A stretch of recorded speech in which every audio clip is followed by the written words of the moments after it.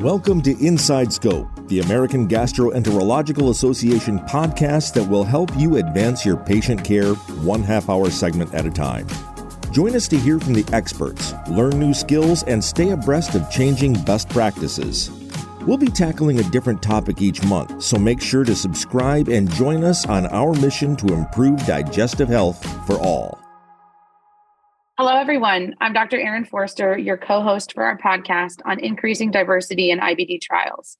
In this 6-part series, my co-host, Dr. Ayanna Lewis, and I will speak with a variety of stakeholders about diversity in the clinical trials workforce and in clinical study participation. On today's episode, we're going to explore how we can bring awareness of and education on clinical research to the community. Our guest is Kenneth Getz, Professor of Public Health and Community Medicine and Director of the Center for the Study of Drug Development at Tufts University School of Medicine. Ken is also the founder and chairman of the board for directors at CISCRP, a nonprofit dedicated to providing education and information about clinical research. Ken, thank you for joining us today. You've made incredible contributions to clinical research throughout your career, but not as a physician. Can you share a bit more about your story and how you became interested in clinical trials? Sure. And let me just say, it's such a pleasure to be here. And I thank you for the chance to tell our story and to talk more about this critical topic. I really stumbled into this industry. I had a science background, but instead of going to medical school, I ended up working in management consulting about over 30 years ago. And all of my work centered around drug development. That was an area where there was a lot of interest in applying management principles to accelerate the speed to move a drug through clinical testing and into the marketplace. And through my travels, I started learning that there was so little knowledge about the drug development process and how it works. And so I founded a publishing company called CenterWatch back in 1991. We launched CenterWatch really just to provide education for the professional world to understand the mystery of drug development. And we published a lot of data and statistics on how long it takes to develop a drug, how many drugs are in testing at any one time, who are the people doing research and where is it conducted around the world. And CenterWatch grew remarkably. The company really took off. There was just such an appetite for that data. And even then, although it was a professional community, we had patients contacting me to learn about clinical trials in their specific area of interest and their specific disease.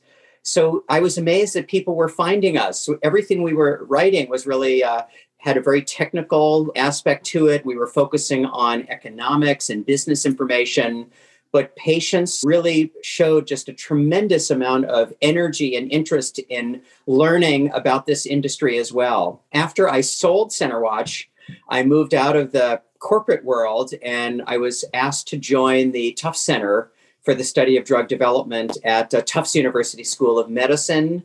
So I entered the faculty there where I continue to do research in this area, and I founded CISCRP. I've just always been someone gathering information and acting as a kind of a conduit and an educator, increasingly for patients and their families and for professionals who may not yet be involved in clinical research. That must have been such a pleasant surprise to have patients really step up to the plate, especially at that time. Social media kind of hadn't really caught up at that time. So I guess that was what is a more reputable Facebook group for your disease state, for example. And what was interesting, it's a really good point. What was interesting is that we were at the time charging $500 for a premium priced newsletter that had drug tracking through the development pipeline and all of this information. And patients were contacting us and letting us know, obviously, that pricing would not work, but offering to do anything to gain access to that information. So we made it all freely available to patients and their families, and that just created even more momentum. They started spreading the word and more people started contacting us. So it was really a nice way for me to learn the demand and interest in being educated and informed as a patient dealing with specific disease. Absolutely. And how have you seen patients as a group change in the time that you've been privy to these data? Academic centers, not academic centers, the demographics of those patients, level of education, for example? Yeah, it's very interesting. In a lot of respects, the demographics haven't necessarily changed that much, but something that you had mentioned earlier, there are many more ways that people can access information. So the internet, as it has expanded, and there are so many outlets and ways that you can access material, patients are able to do a lot more searching on their own, including even academic journals and some that are published in remote countries that have a very, very limited readership. So I would just say that with the advent of a lot of these communication and information sharing technologies, people who are really hungry to learn more about their disease or to gain access to an investigational therapy, they just have more tools that they can use. But to some extent, the demographics have remained fairly limited. Usually it's people who are a little bit more educated and comfortable doing a search on their own. And we see a lot of underserved or minority communities that often don't recognize that they can actively pursue and seek out a lot of this information themselves. Absolutely. It seems as though that's a great segue into talking about how CISCRP actually operationalizes that increased access. Can you tell us a little bit about that? Yeah, CISCRP is an absolutely remarkable nonprofit. I'm so proud of the group. We're approaching 65 full-time members of our team that dedicate themselves to providing education and outreach to patients and their families. It really centers on advocacy on a wide variety of levels. So we have public educational programs. Some are live events that are conducted in major cities around the country.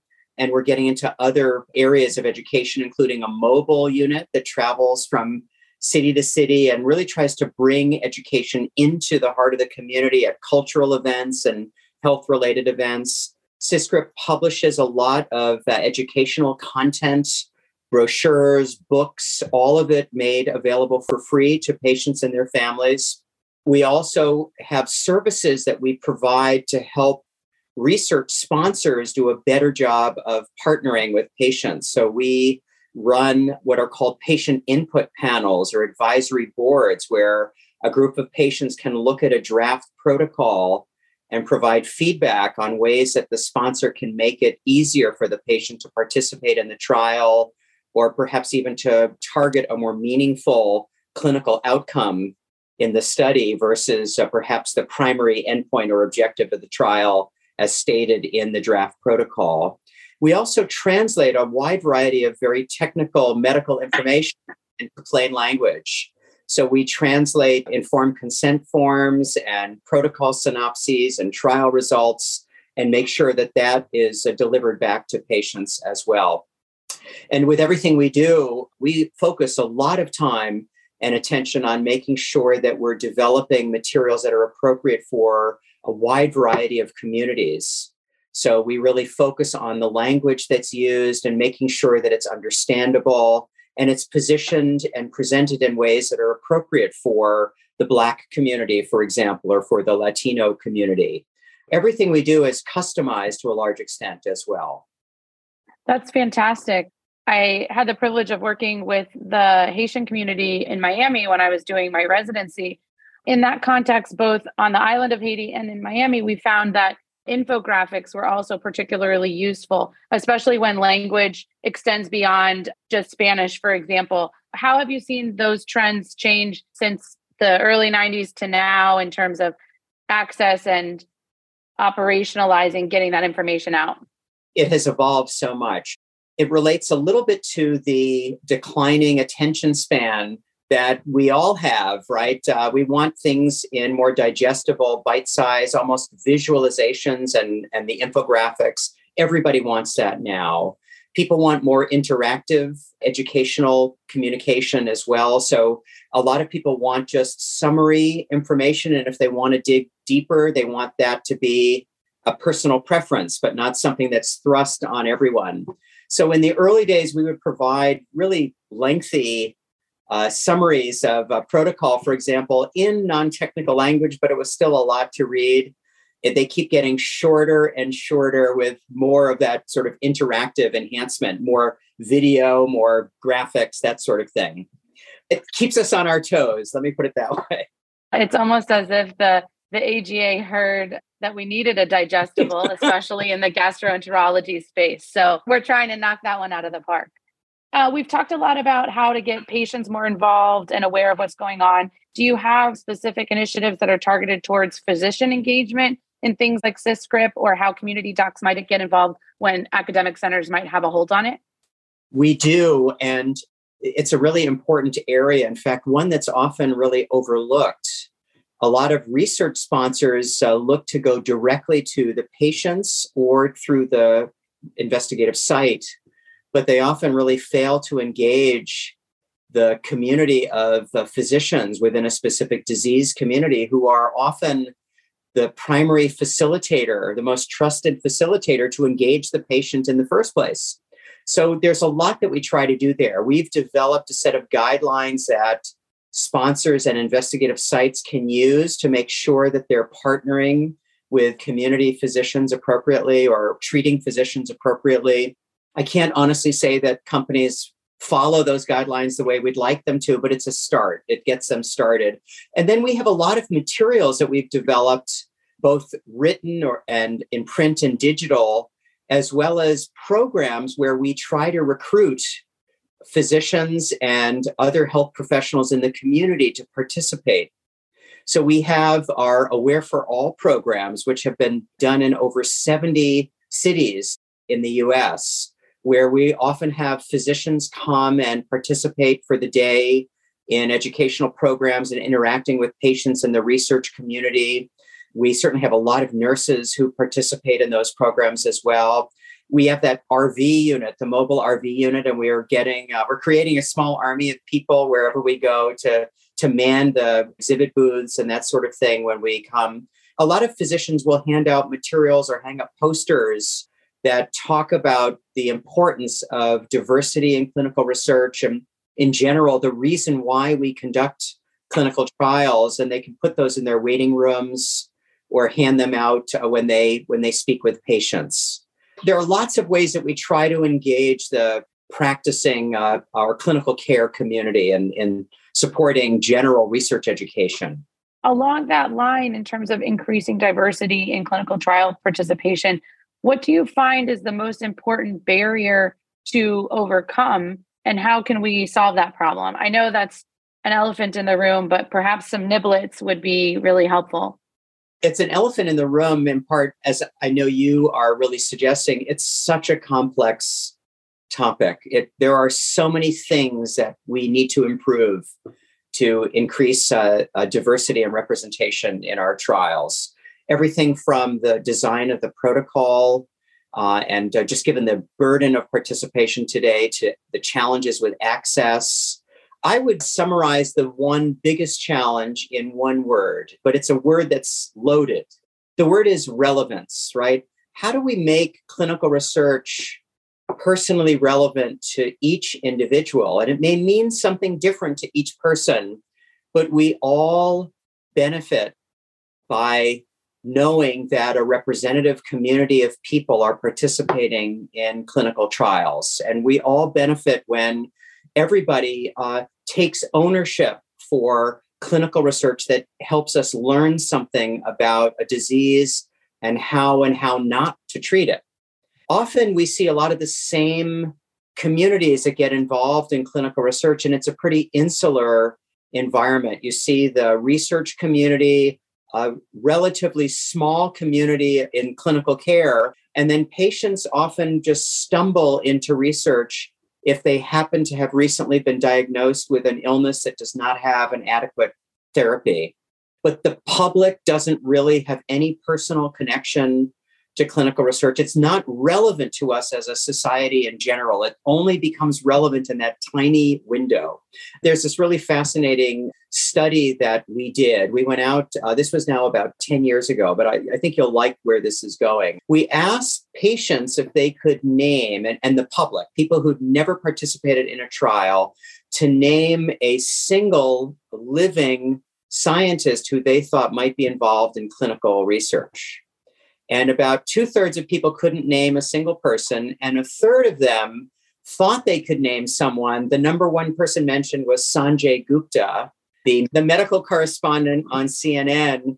And about 10% of people named individuals like Albert Einstein, who are not even living scientists at this point.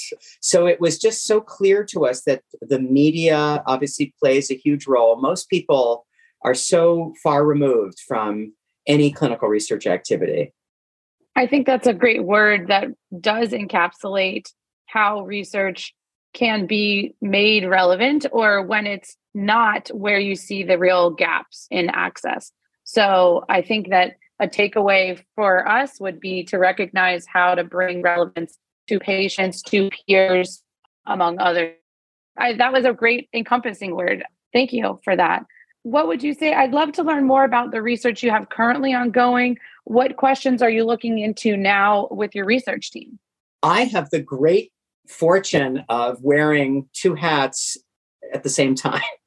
I have a team at the Center for the Study of Drug Development, and we're all academics really studying drug development strategies and practices and whether they impact drug development performance and efficiency.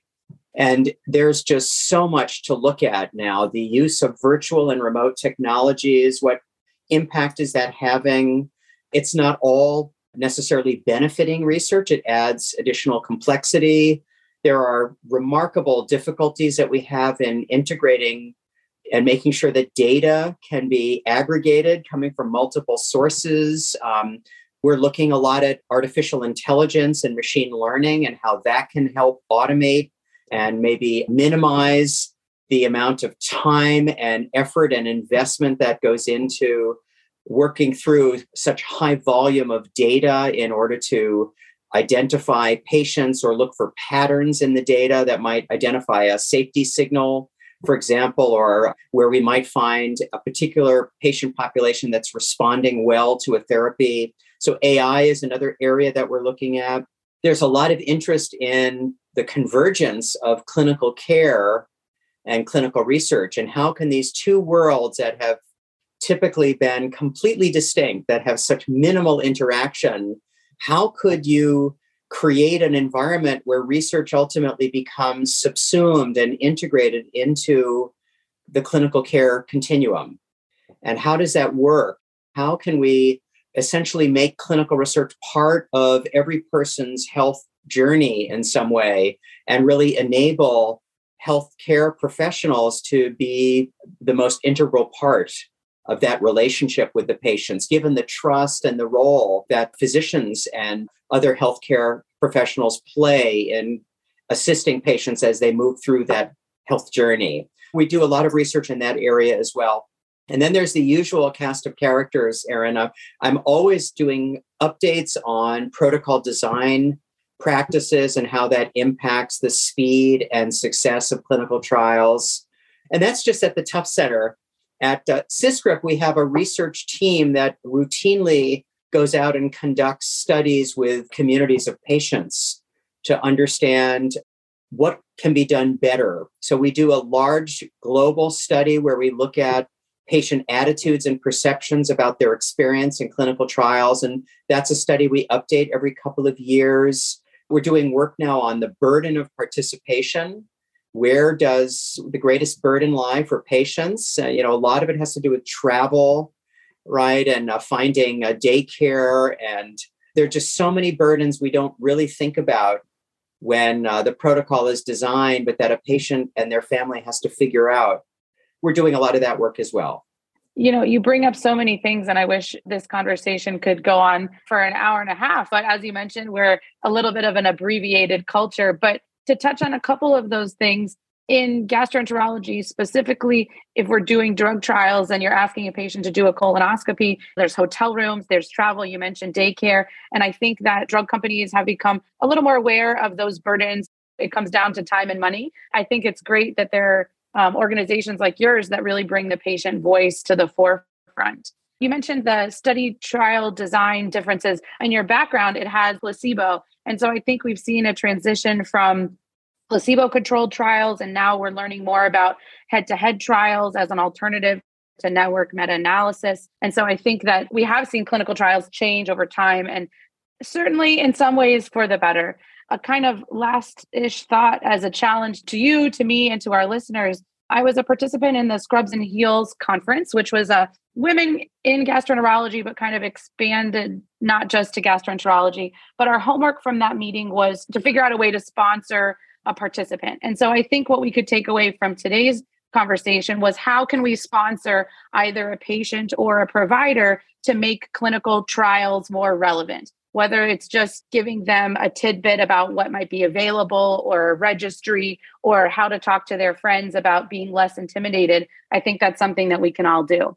I love that. And we have found so many analogies to what you're describing. When a patient has a chance to tell their story and others really listen to it, it's amazing how much is absorbed and how much is processed, especially when someone's been through the profound experience of being in a trial themselves, right? Suddenly they become so engaged as part of this community, and so many people would like to continue to even educate others. And what you raised, though, is a critical point, which is that we have a lot of amazing stories that we can tell. There are so many people who can share their experience, but somehow that gap that we need to address, the desire on the part of those who are not part of this community to try to engage them and to generate interest on their part so they can hear some of these stories and so that they can make this more personally relevant, I think is one of our biggest challenges. Well, excellent. I think relevance and sponsoring those who aren't yet involved can be our take-home messages. I'd like to say thanks so much to our guest, Ken Getz, and all of you for joining us on today's episode. Be sure to check out other episodes in our series on diversity and IBD trials. This program is made possible by support from an educational grant from AbbVie, Amgen, Bristol-Myers Squibb Company, Genentech, a member of the Roche Group, Janssen Biotech, administered by Janssen Scientific Affairs, and Takeda Pharmaceuticals, and a quality improvement grant from Pfizer Inc. Thanks for listening to Inside Scope, an official AGA podcast. Make sure to subscribe to be notified as we roll out new episodes. For more GI education, visit AGA University at agau.gastro.org.